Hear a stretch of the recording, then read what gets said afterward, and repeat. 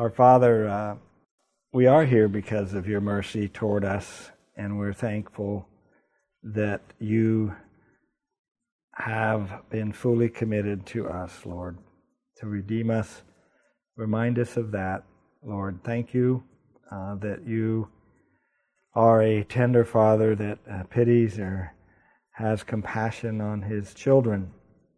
And that's a wonderful thing. So, Lord, we pray during those moments when we feel overwhelmed, that we would do, as the psalmist says, that we would go to the rock, which is higher than we are. We thank you for those expressions. And so we pray that you would make us quick to run to you, to wait upon you, Lord. It's hard to wait at times, Father. It's one of the hardest things we find to do is to wait for your providence, for your provision, for your actions, Lord. So teach us to glorify you by waiting and depending on your promises, and help us remember them. Thank you for your word. Lord, we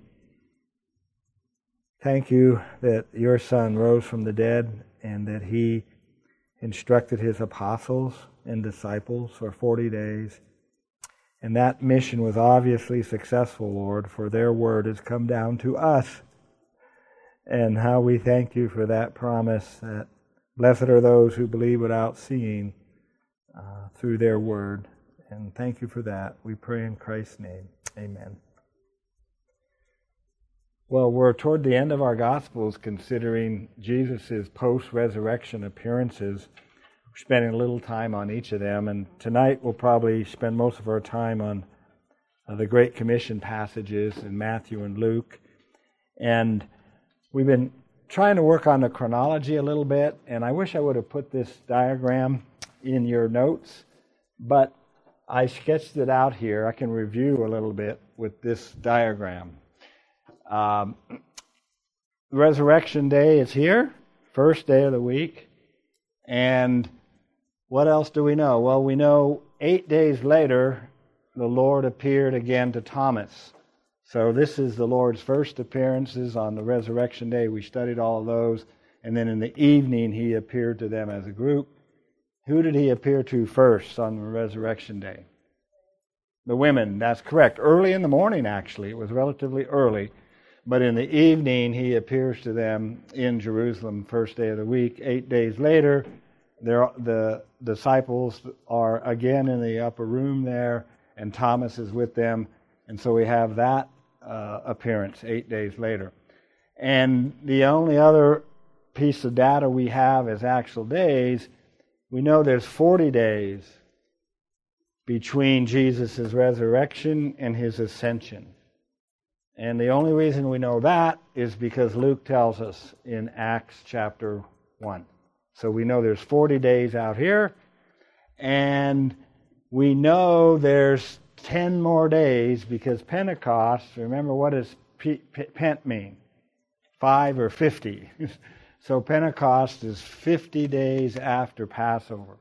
So we know there's like 10 days in here from Jesus' ascension while they're waiting for Pentecost or the outpouring of the Holy Spirit. So now the other things we might know here is in this 32 days, right? From here to here, we got 32 days, 40 minus 8. We got 32 days in there. And the best we can do in there is know the order of certain things, but not actually when they occurred. So what things happened during those 32 days? Well, Matthew tells us that they left Jerusalem and they went and met Jesus at a mountain in Galilee. We studied that last week. And they worshiped him, but some doubted. And so we know they left Jerusalem, went to Galilee. Here they were in Jerusalem, but they're in Galilee at the mountain. Then we also know from Paul in 1 Corinthians, Jesus appeared at one time to 500. Now we think that was in Galilee, but we don't know that for certain, but it seems likely that it was. And if the 1 Corinthians 15 passage is in chronological order at least, and it sounds that way, that Paul is listing those in order in 1 Corinthians 15. He rose the third day according to the Scriptures, and that he was seen by Cephas, then by the 12. After that he was seen by over 500 brethren at once, of whom the greater part remain to the present, but some have fallen asleep. After that he was seen by James, then by all the apostles. Okay, so that seems he has that in chronological order. So we can put the Jesus' appearance to James after the 500. Okay, we're just digging out all the information we can dig out, so we can say that appearance to James happened after. Now we also know, we haven't gotten to it yet, but we know there's an appearance in Galilee at the Sea of Tiberias that's in the Gospel of John. And that one, they've been fishing all night, and that happens. We won't get there tonight, but we know that. But we don't know, that could be over here for all we know. We don't know where that is. We know it's somewhere in Galilee. This is in Galilee. Okay, now the other thing we know we'll see tonight is when we look at Luke's Great Commission passage, it appears there in Jerusalem again. Because Luke says, let me throw that up. Luke says that Jesus tells them,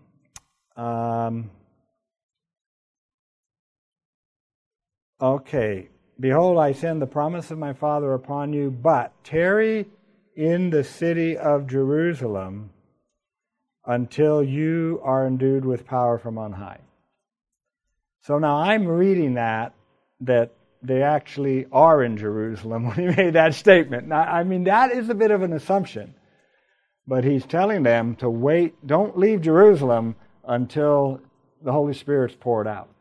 So if they're in Jerusalem at this time, they returned from Galilee sometime, and they ended up here in Jerusalem, and Jesus is telling them to wait and for the outpouring of the Holy Spirit. So then there's 10 days after the ascension is, that's what I want to say. The ascension is from Bethany by Jerusalem. He doesn't ascend from Galilee. He ascends back near Jerusalem. Bethany is like 2 or 3 miles from Jerusalem, is where the ascension takes place. So, okay. That's about as much as we can, I can get to help us kind of understand those days. Any questions, Brian?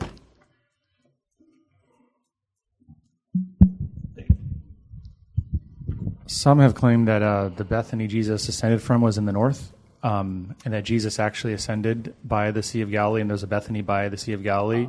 Yes. Did you already cover that, or no? Oh, but yeah, there's a Bethany beyond the Jordan, and then there's the Bethany that's near Jerusalem. I haven't looked into that. Okay. Yeah. I just see several, and I don't think it affects much theology, but they have claimed that Jesus ascended in the region of Galilee as opposed to Jerusalem. So that's why I was curious. Oh, no, I have not. No. So based on this timeline, then the disciples weren't meant to go to Galilee and stay. They've been going back and forth over those 40 days. That's the reconstruction. They made at least one trip there and back, at least, but they could have made more. Because, they meet Jesus at the mount. Now, the other thing is, we don't really know, this meeting at the mountain, is that Paul's 500? That's possible.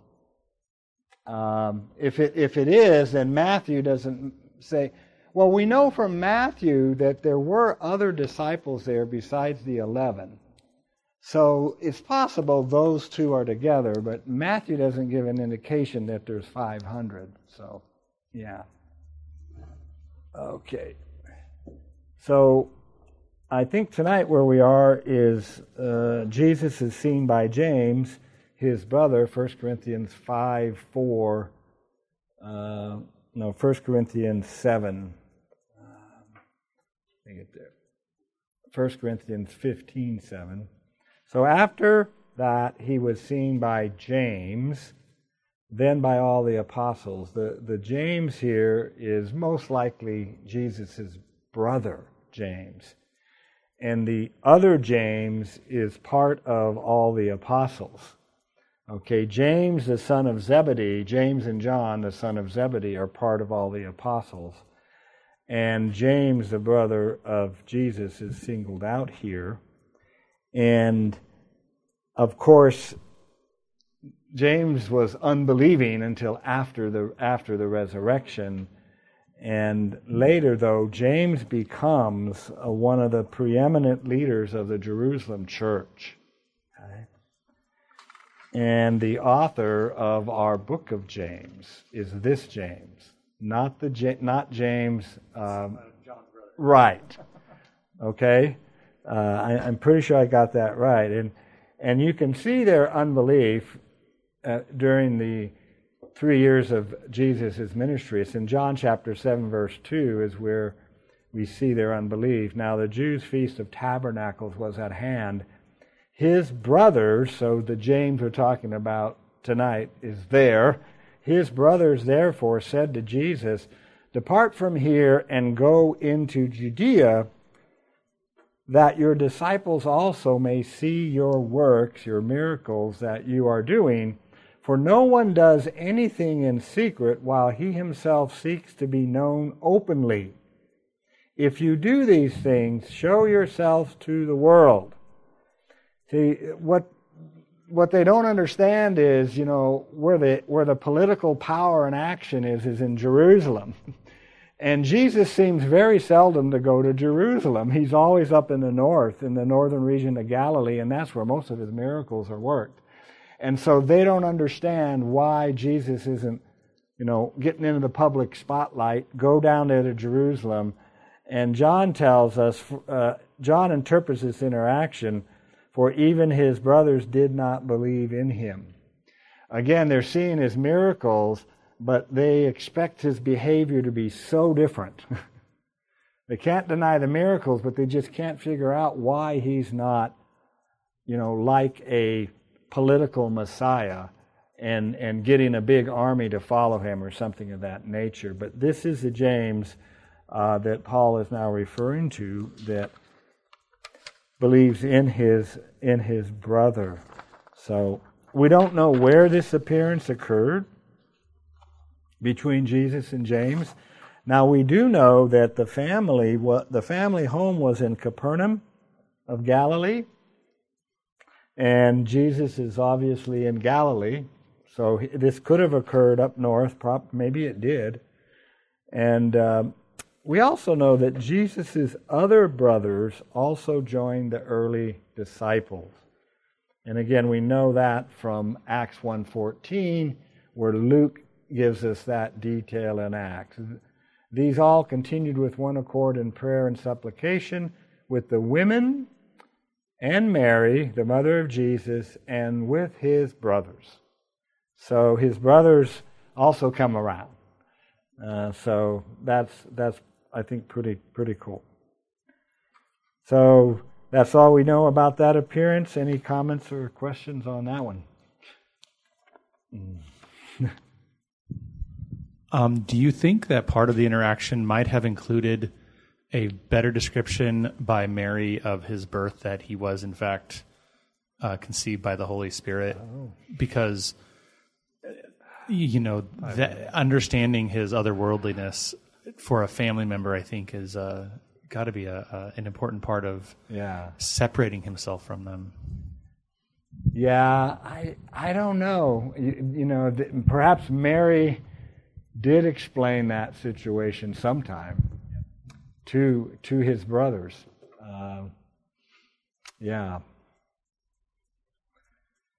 Okay, so let's do the Great Commission passages. We don't specifically know where Jesus is when these take place, but we can start with Matthew here in Matthew 28, verses 18 through 20.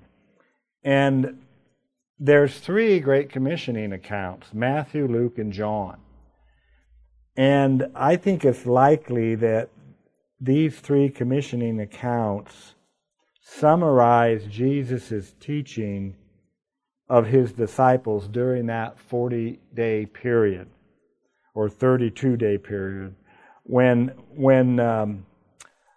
Luke writes in Acts, his being seen by them during 40 days and speaking of the things pertaining to the kingdom of God. So I think these three commissioning texts are part of Jesus speaking to them about things pertaining to the kingdom of God. And I think that happened on more than one occasion, and each of these gospel authors have selected some of that teaching of the commissioning of the apostles that they are particularly interested in. That's why Matthew, Luke, and John, the accounts are quite John's account is very different, and Matthew and Luke's account are somewhat different. And so it's the same type of thing. We have multiple witnesses to the same teaching, and certainly these accounts are summaries.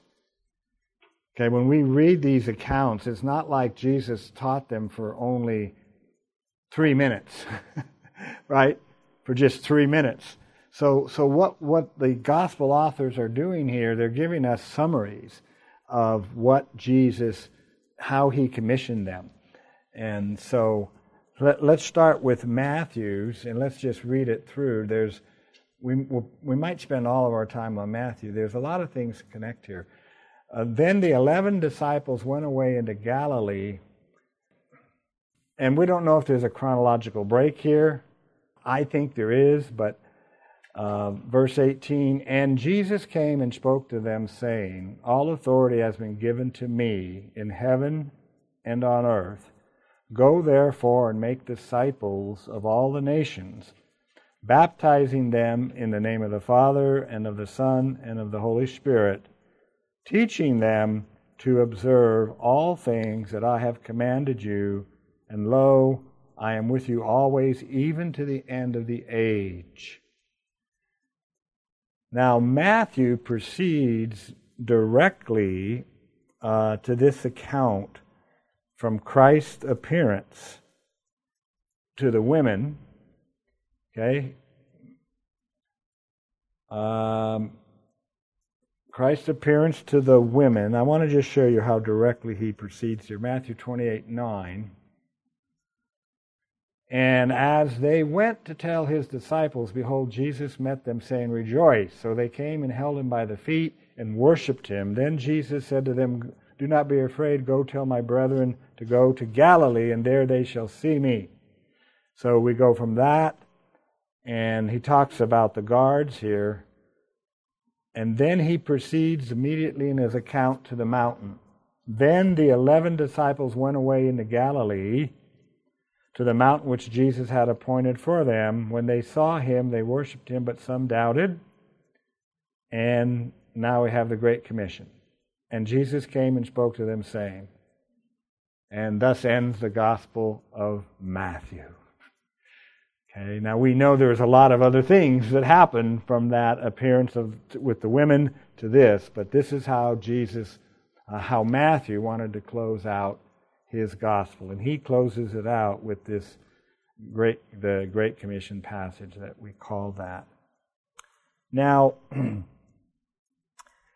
let's begin here with that statement, all authority has been given to me in heaven and on earth.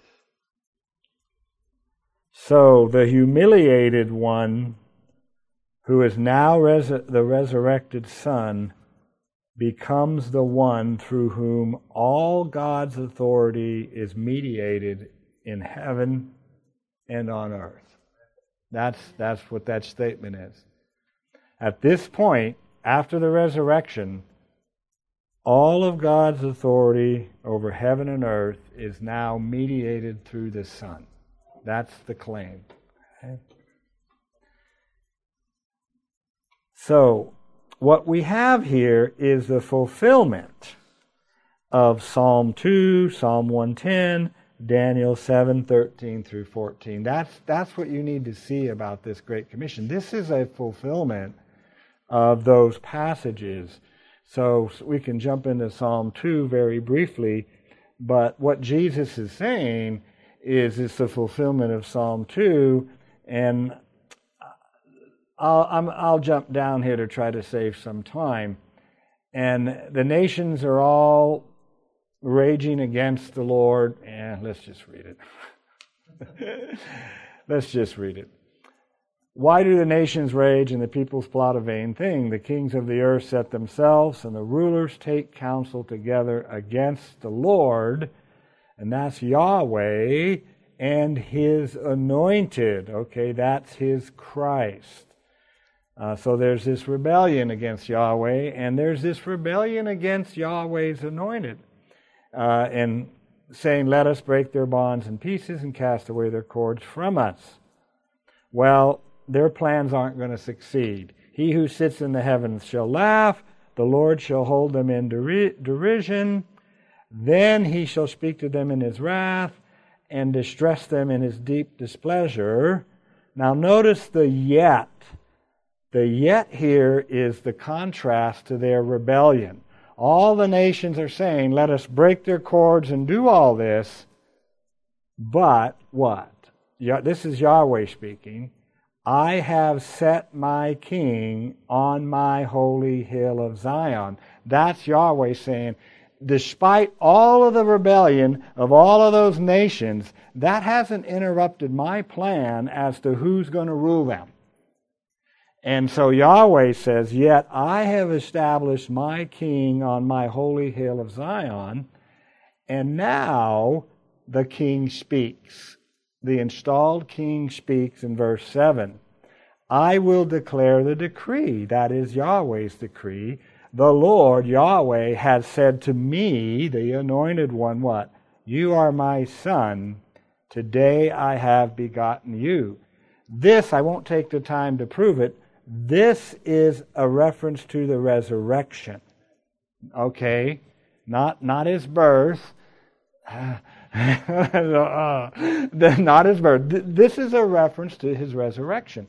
And this is the exaltation of the anointed one. So God's decree, Yahweh's decree is, said to me, you are my son, today I have begotten you.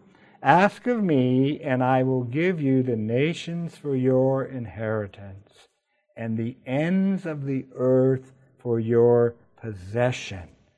Okay, that has happened now. Now that Christ is risen, He is now the possessor of all the nations. They've been given to Him. And you shall break them with a rod of iron. You shall dash them to pieces like a potter's vessel. But not yet. Not immediately. Now, therefore, be wise, O kings, be instructed, you judges of the earth. Serve the Lord with fear. Serve Yahweh with fear, and rejoice with trembling. Well, how do they do that? What must they do to serve Yahweh with fear and rejoice with trembling? What must they do? They must kiss the Son. They must kiss the anointed one who has been given all authority in heaven and earth. Okay, if you want to respect Yahweh from this point forward, what you must do is do homage. You must worship the Son. You see what he's saying there? How are we going to respect Yahweh? Kiss Yahweh's Son that He is installed. Okay? lest he be angry and you perish in the way, when his wrath is kindled but a little. Here's the gospel invitation in Old Testament language. Blessed are all those who put their trust in him. So this Great Commission passage is a fulfillment. The fulfillment of Psalm 2 begins when Jesus ascends. And that's Jesus' claim. All authority in heaven and earth is given to me. He's the Messianic Son who is now enthroned. Okay? And we'll say it a little bit later. So Psalm 110, of course, is the same way. This is the most frequently quoted passage in the New Testament. The Lord said to my Lord, "What, sit at my right hand till I make your enemies your footstool. The Lord shall send the rod of your strength out of Zion. Rule in the midst of your enemies." Okay, that's what's happening today. Between first coming and second coming, Jesus is ruling in the midst of his enemies. He has all authority over the nations of heaven and earth. Your people will be volunteers in the day of your power. In the beauties of holiness, from the womb of the morning you have the dew of the earth. The Lord has sworn and will not relent. You are a priest forever, according to the order of Melchizedek. The Lord is at your right hand, and it speaks about his reign. He shall judge among the nations, and so forth. And so Jesus is claiming these passages are now being fulfilled when he ascends and sits down at the right hand of God. He now has, he's not waiting, he has all authority in heaven and the earth. And so he's going to command them to go to all these nations and make disciples out of all those nations. Now, what is so wonderful about all of this is, and it's probably in my notes somewhere, but I can't resist talking about it, is it's not initially a message of judgment. It's the gospel. Go into all these nations, not to judge and destroy them, but to call them to repentance. Kiss the Son. Go into all those nations and make the invitation to come and worship the Son and bow down to the Son. How blessed are all those who put their trust in him. Okay? So, with all this authority and power, the first use of that power is to bring good news, an offer of peace to the inhabitants of all the nations. And that's what this Great Commission passage is about. So what are they to do? Let's go back. Jesus has all this power so he can send them.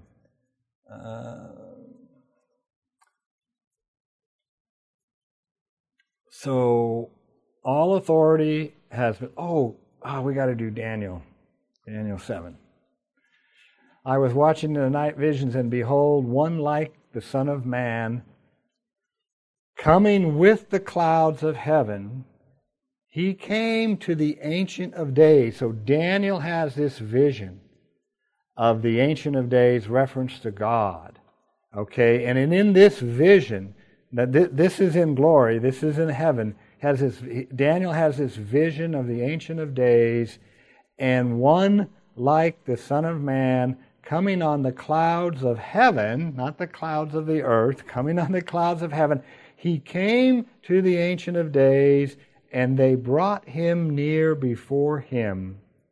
Then to him was given dominion and glory and a kingdom, that all peoples, nations, and languages, what? Should serve him. His dominion is an everlasting dominion which shall not pass away, and his kingdom the one which shall not be destroyed.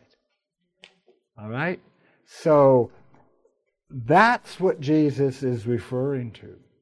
All authority in heaven and earth has been given to me, And notice, why? That all the peoples of the nations and the languages should serve him. So, we're here tonight. We are part of, we are contributing to the fulfillment of that right here. That's us. Okay? He is gathering. What Psalm 2 say? Worship the Son. Okay? That is exactly what we are doing. So this is what the inauguration of the kingdom. It's not the completion of the kingdom, it's the inauguration of it.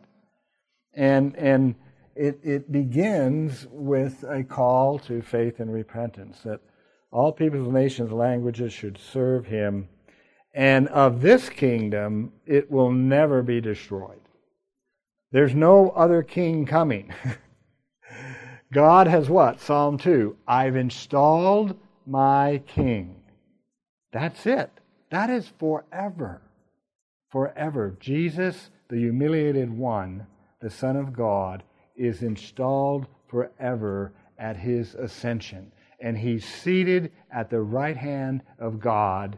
And that seat will never be vacated or never be occupied by anyone else. That all begins at resurrection ascension time. Okay? And so we are now part of all peoples, nations, and languages that are serving him. Yes, there are still enemies left. And yes, what is he doing? Ruling in the midst of his enemies. I will build my church, Jesus says what? And the gates of hell will not destroy it. So that is the context of this thing we call the Great Commission.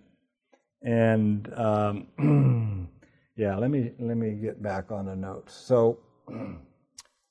So Jesus, okay, all authority has been given to me in heaven and on the earth, and so he gives these disciples this amazing command: go therefore and make disciples of all the nations, baptizing them in the name of the Father, Son, and Holy Spirit, teaching them to observe all things that I commanded you. So let's think about that for a minute. So the Son's reign over all the nations, I've already said it, does not begin with judgment. Rather, it begins with a charge to the disciples and their empowerment to go into all those nations and make disciples of Jesus out of all those nations. And doing what with those disciples? Teaching them to observe all things that I have commanded you. So in this world,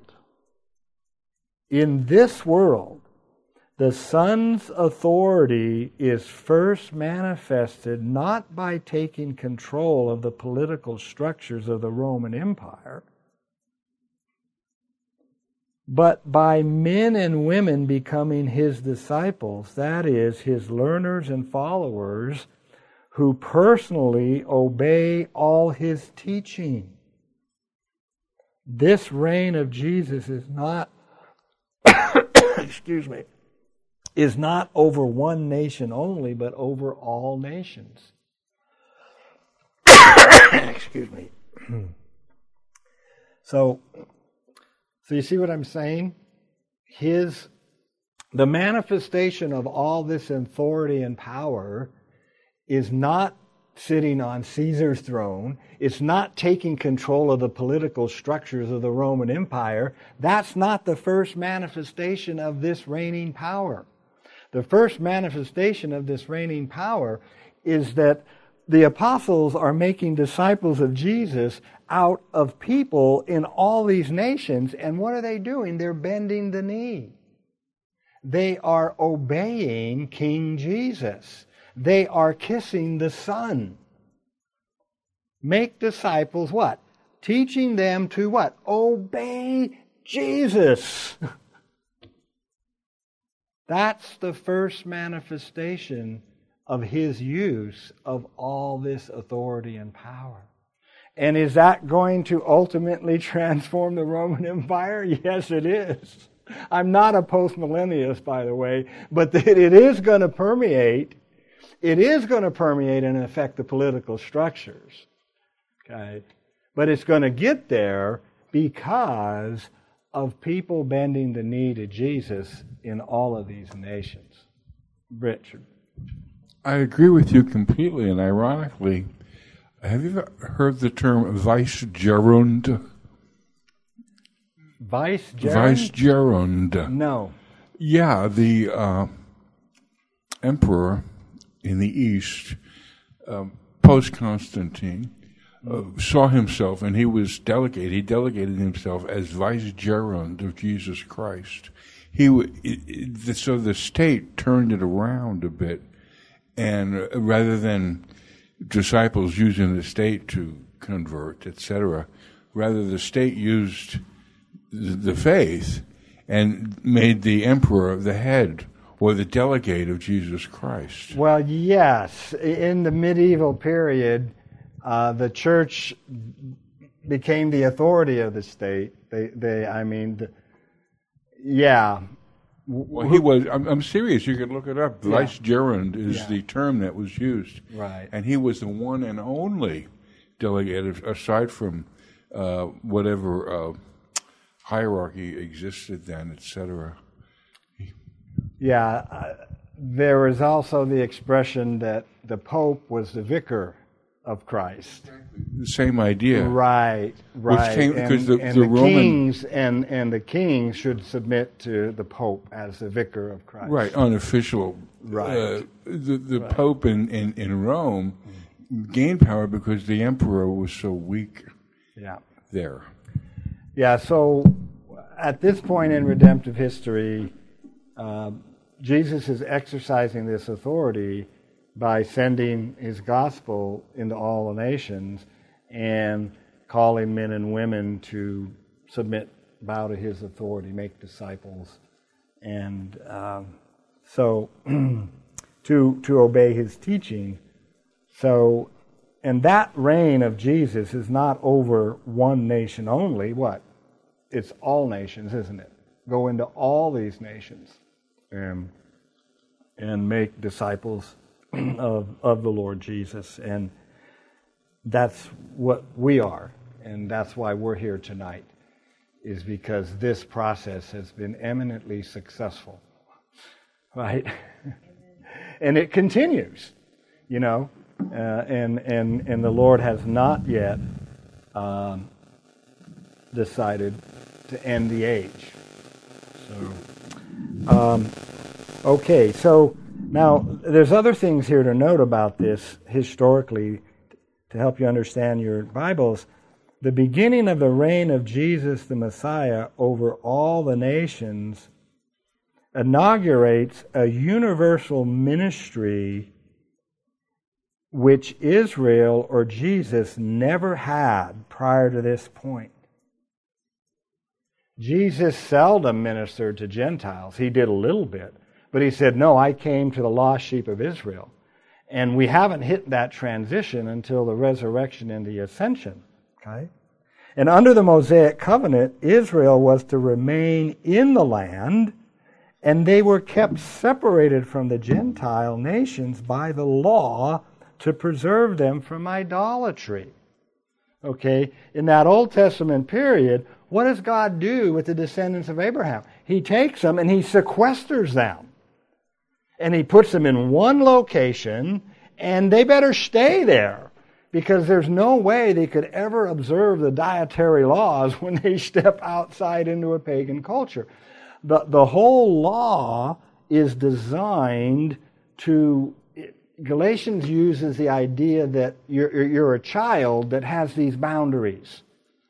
And Paul uses that illustration that Israel is being kept for the age of faith. And they're being kept like a child. They're being preserved until Messiah comes. And so in the Mosaic covenant, we have them sequestered in one place in the land. And if any Gentiles are going to know the true God, what do they have to do? Well, yeah, they have to come into the land, or they have to go to Solomon's temple, and so there was a little bit of outreach to the nations. In other words, the foreigners were welcome to come into Jerusalem and forsake their God and worship Yahweh. And of course, Ruth did that, right? Ruth the Moabitess. What other famous woman did that? Who's that? The Queen of Sheba is another example of that. She comes from a foreign place and comes into Jerusalem and gets exposed to the true God of Yahweh. But the whole thing is set up to sequester Israel in this one area with the goal of preserving them from idolatry. Okay? Now, look at what this commission says. It completely reverses it. It says what? Get out of Jerusalem and go to all those idolatrous nations. Look at that. It's a complete reversal. The people of God, now that we're in the new covenant, okay, and that's the reason. Now that we're in the age of the Spirit, the Holy Spirit, and that all the people of God are regenerated and all the covenant community has the Holy Spirit, now what? They can go into all the idolatrous nations and convert them rather than vice versa. Because what was happening over and over again under the Mosaic covenant? Who was getting converted to whom? The Jews are getting converted to idolatry under the Mosaic covenant, because that covenant did not impart any saving power. It's external. That is an external covenant. Doesn't change the internal. Now, there was a remnant, okay, but that is entirely flipped with this Great Commission. You see that? Now, what are we to do? We're to go to all those idolatrous nations and bring the gospel to them. Okay? So this is, for the Jews, this is like absolutely radical. And when we get into the book of Acts, we'll see how long it took them really to get the vision.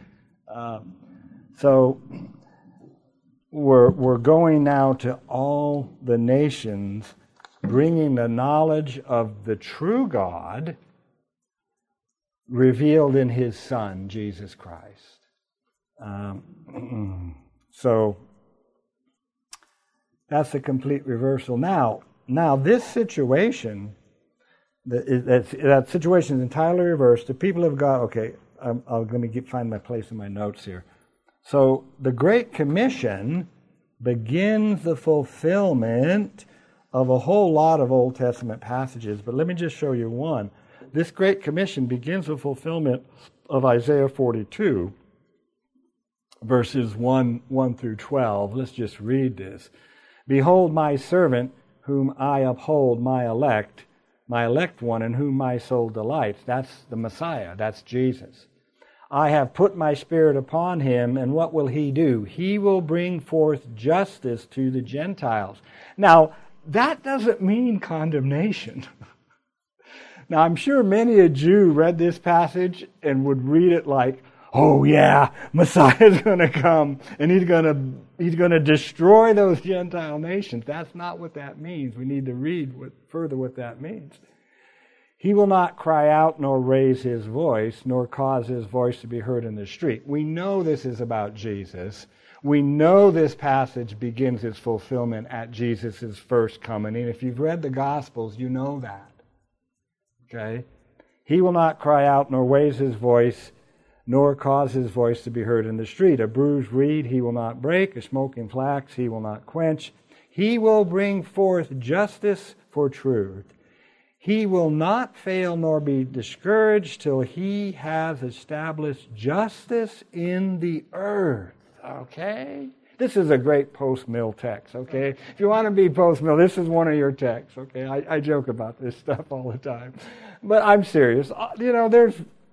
There's verses that commend multiple understandings. And you see, you can read this.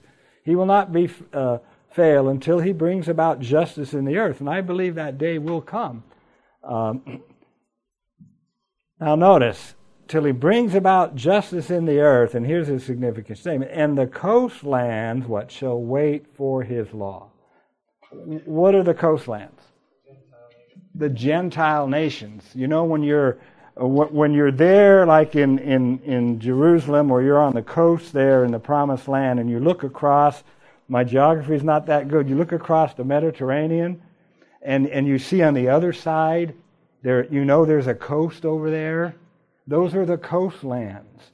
And who dwells over there? All the Gentiles are living over there. That's Palestinians were. Okay. Yeah. Yeah, right. And you mean the Philistines. The Philistines were on, right, the Philistines. So that's what the coastlands, when you read your Old Testament, that's a reference to Gentiles. And once you get that, a lot of passages will unlock for you when you realize this is talking about Gentiles. So what's going to happen? The Messiah is going to come, and these Gentiles are actually going to wait for his law. They're going to begin to respect his law. Thus says God, the Lord, who created the heavens and the earth and stretched them out, who spread forth the earth and that which comes from it, who gives breath to the people on it and spirit to those who walk on it. I, the Lord, have called you in righteousness. That's the Messiah. I've called you in righteousness and will hold your hand. I will keep you, listen to this, and give you as a covenant to the people, the Gentile people, as a light to the Gentiles, to open blind eyes, to bring out prisoners from the prison, those who sit in darkness from the prison house. See, this is the calling of the Gentiles. This is the Great Commission. The Great Commission we're studying is the fulfilling of these promises to the Gentile nations. That's what this is. Let's read a little more. I am the Lord, that is my name, and my glory I will not give to another, nor my praise to carved images. So what's going to happen? All of these nations are worshiping idols, but this anointed one, this Messiah, is going to call those people out of their idolatry, is what he's going to do. Because God won't give his glory to idols, and this is the solution. And what to open the blind eye? Okay, I'm Lord. My glory I will not give to another, nor my praise to carved images. Behold, the former things have come to pass, and the new things I declare before they spring forth. I tell you of them. That's what he's doing right here in the Isaiah prophecy. This is really wonderful here. Sing to the Lord a new song, and his praise, listen now, from the ends of the earth. What?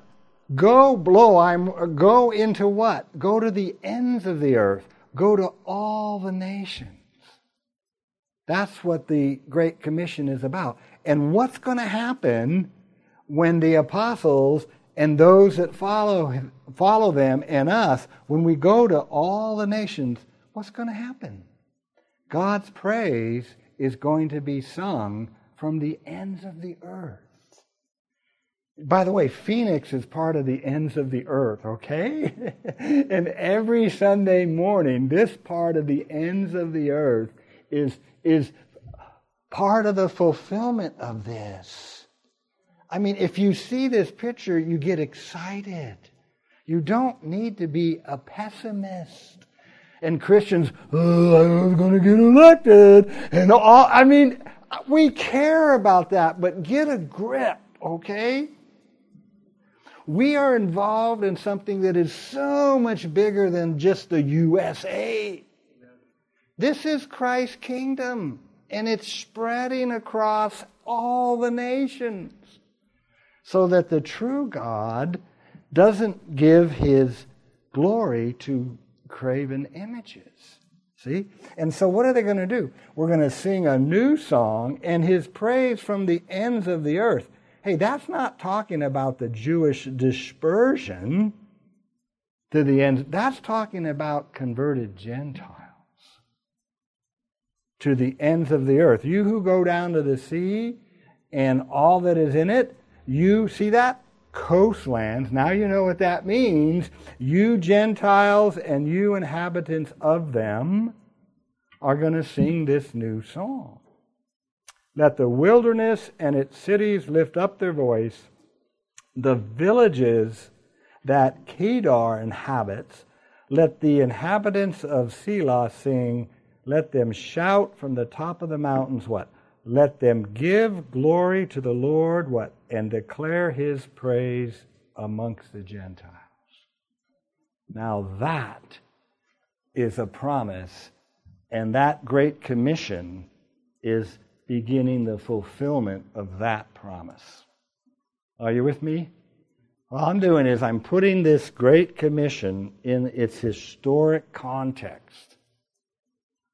And that great commission is a fulfillment of all these wonderful promises that God was making to Jews and Gentiles through the Old Testament prophets. Right? So, okay. I already read Psalm 2. You see, I jumped ahead there. So, Jesus' reign begins not with judgment. That will come at his second coming. But his reign begins with publishing universally to all nations an offer of mercy. The disciples are to launch this program when they receive the promise of the Father, which he said, "You have heard from me. You shall be baptized with the Holy Spirit not many days from now. And you shall receive power when the Holy Spirit has come upon you, and you shall be my witnesses." Now listen to this. "To me in Jerusalem, and in all Judea and Samaria," and listen to this phrase, "and to the end of the earth." Okay? Didn't we just read that? It's in these prophets somewhere, the actual phrase, "to the end of the earth." Okay. So, okay.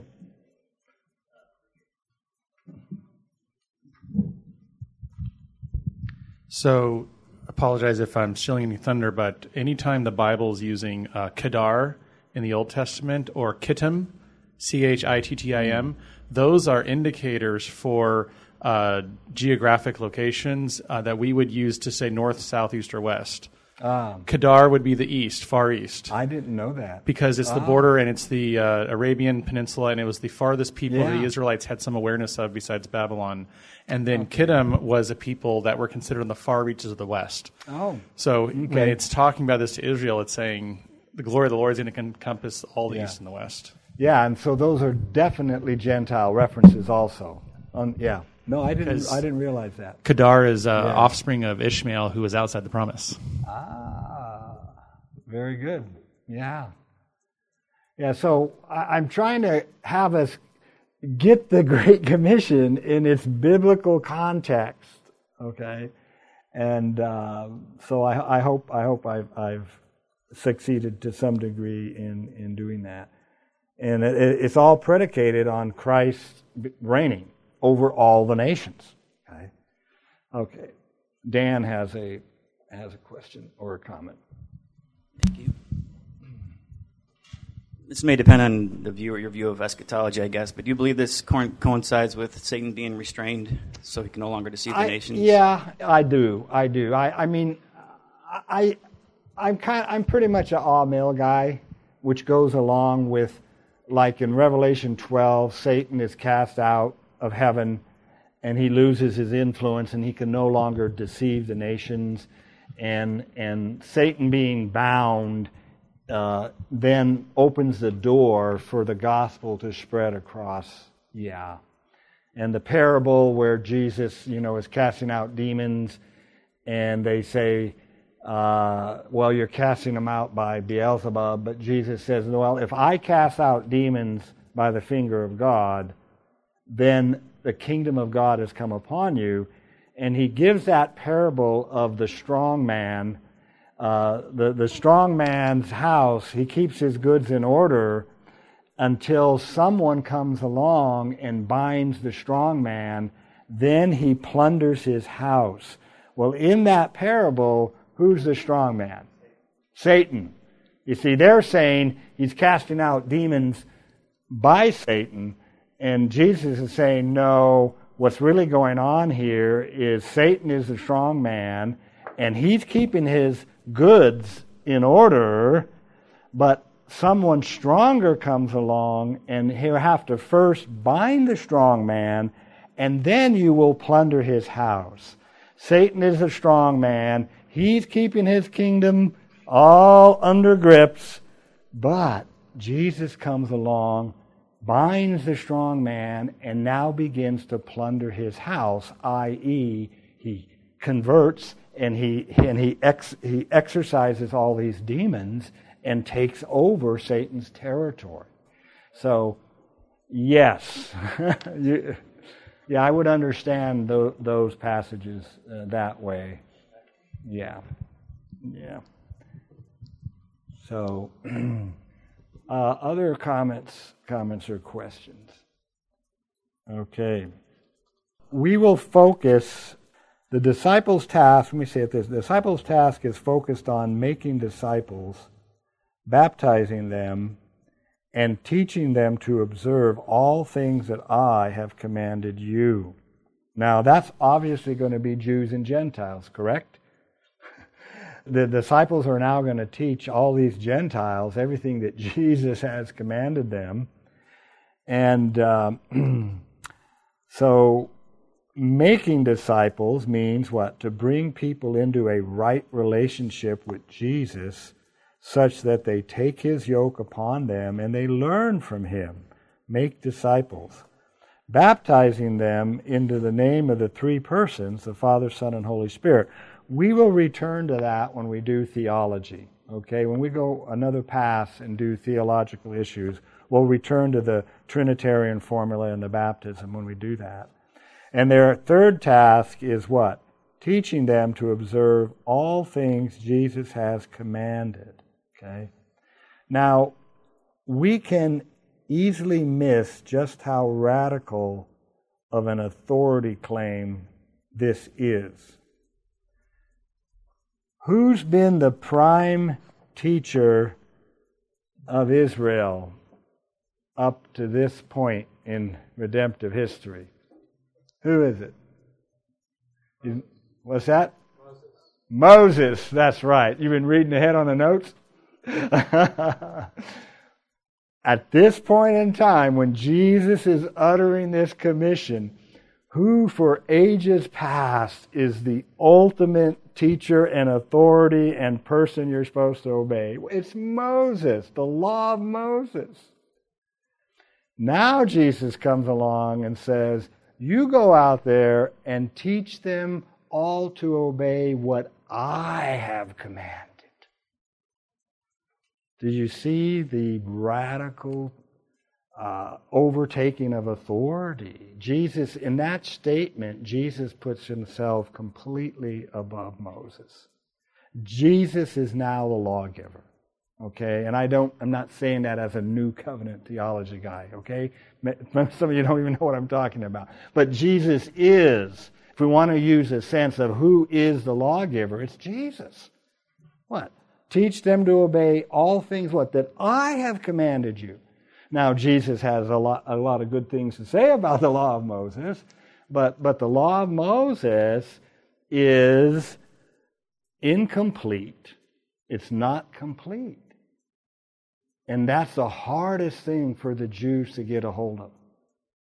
The law of Moses is not complete.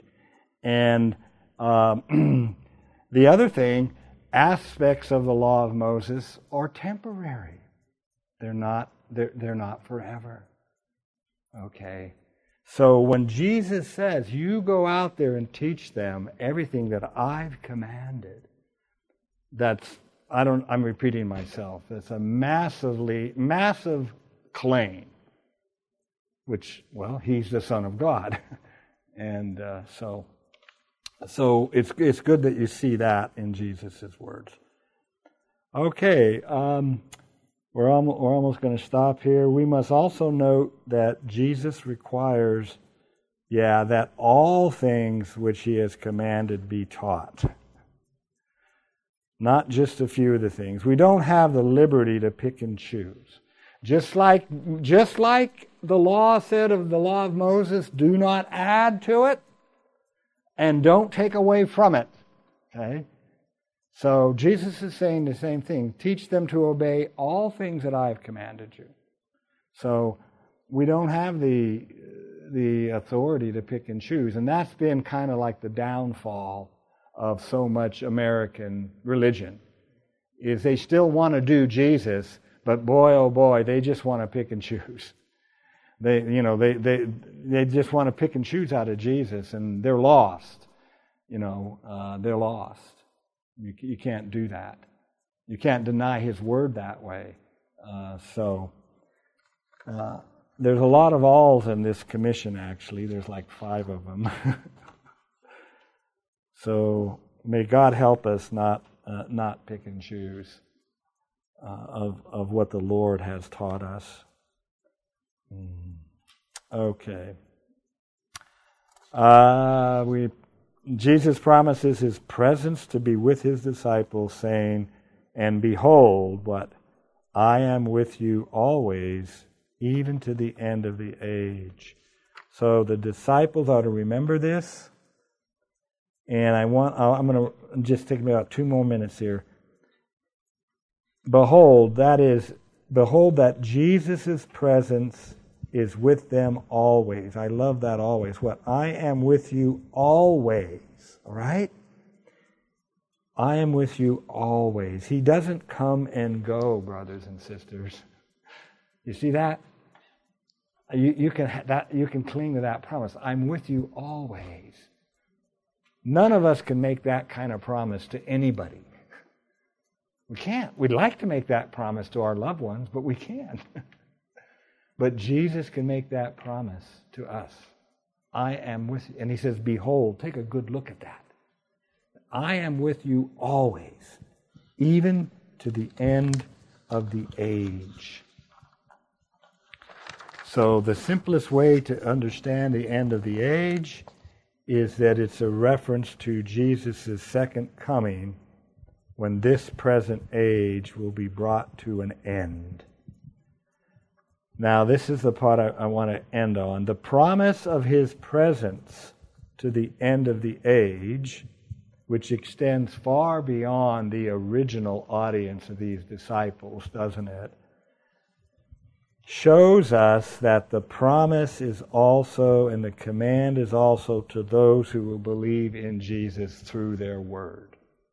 The promise is, I will be with you to the end of the age, and I think that's exegetical proof enough that the commission, go into all the nations and make disciples, that commission is still upon us as Jesus' disciples, along with the promise. Okay, we're not apostles, of course, but the commission doesn't end because the apostles' life ended. Dan?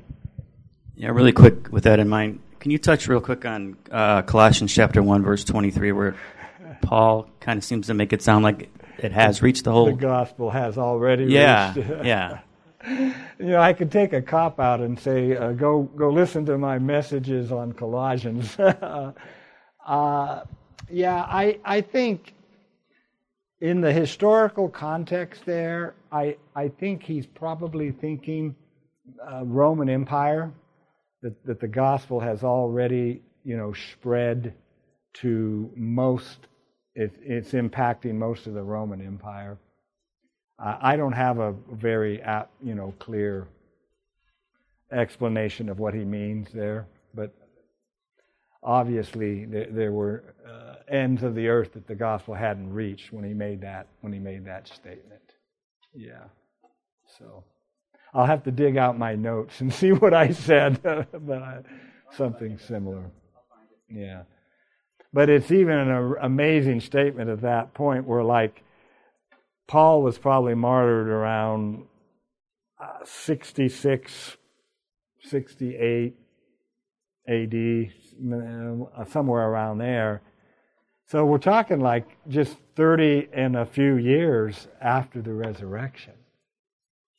And it's entirely amazing where there were already churches. I mean, I've lived long enough now to know what 30 years feels like. And they have no, cars or internet or telephones or printing press. It's just, it's the work of the Holy Spirit. It's just 30 years of unmitigated revival and outpouring of the Holy Spirit, to where Paul can even make a statement like that when he writes to the Colossians. Yeah, God hasn't changed. He's still doing these works. So we're part of this, and we're responsible. We're responsible to fulfill this commission. Okay, well, it's 10 after. We got through one, but hopefully I've connected your Bible a little bit more for you. Let's pray. Lord, we thank you that you have brought your gospel to the coastlands, even here to the USA, and you so wonderfully blessed our nation, Lord, for a couple centuries, Lord, and beyond. So thank you, Lord, and we pray that you would give us a vision. The vision that we read in these prophets, your prophets, the vision that Jesus Christ, His wonderful promises and commands, Lord, that He is sitting at your right hand, Father. What a comfort that is. Help us derive more comfort. Lord, enable us to be faithful and know, remind us that your presence is always, that you are always with us. Lord, we forget that. So help us, whatever we're facing, whether it's individually, personally, or in our families, or in our churches, or all of these things, Lord, remind us that your presence is always with us, and you never forget us, and that your kingdom is the one that will never be destroyed. It is forever, as we read, Lord, through your prophet Daniel. And wow, Lord, thank you that we are members of this kingdom of your beloved Son. Lord, we do kiss your Son. We do homage, we bow down to Him and worship Him and praise you for Him. We pray in His name. Amen.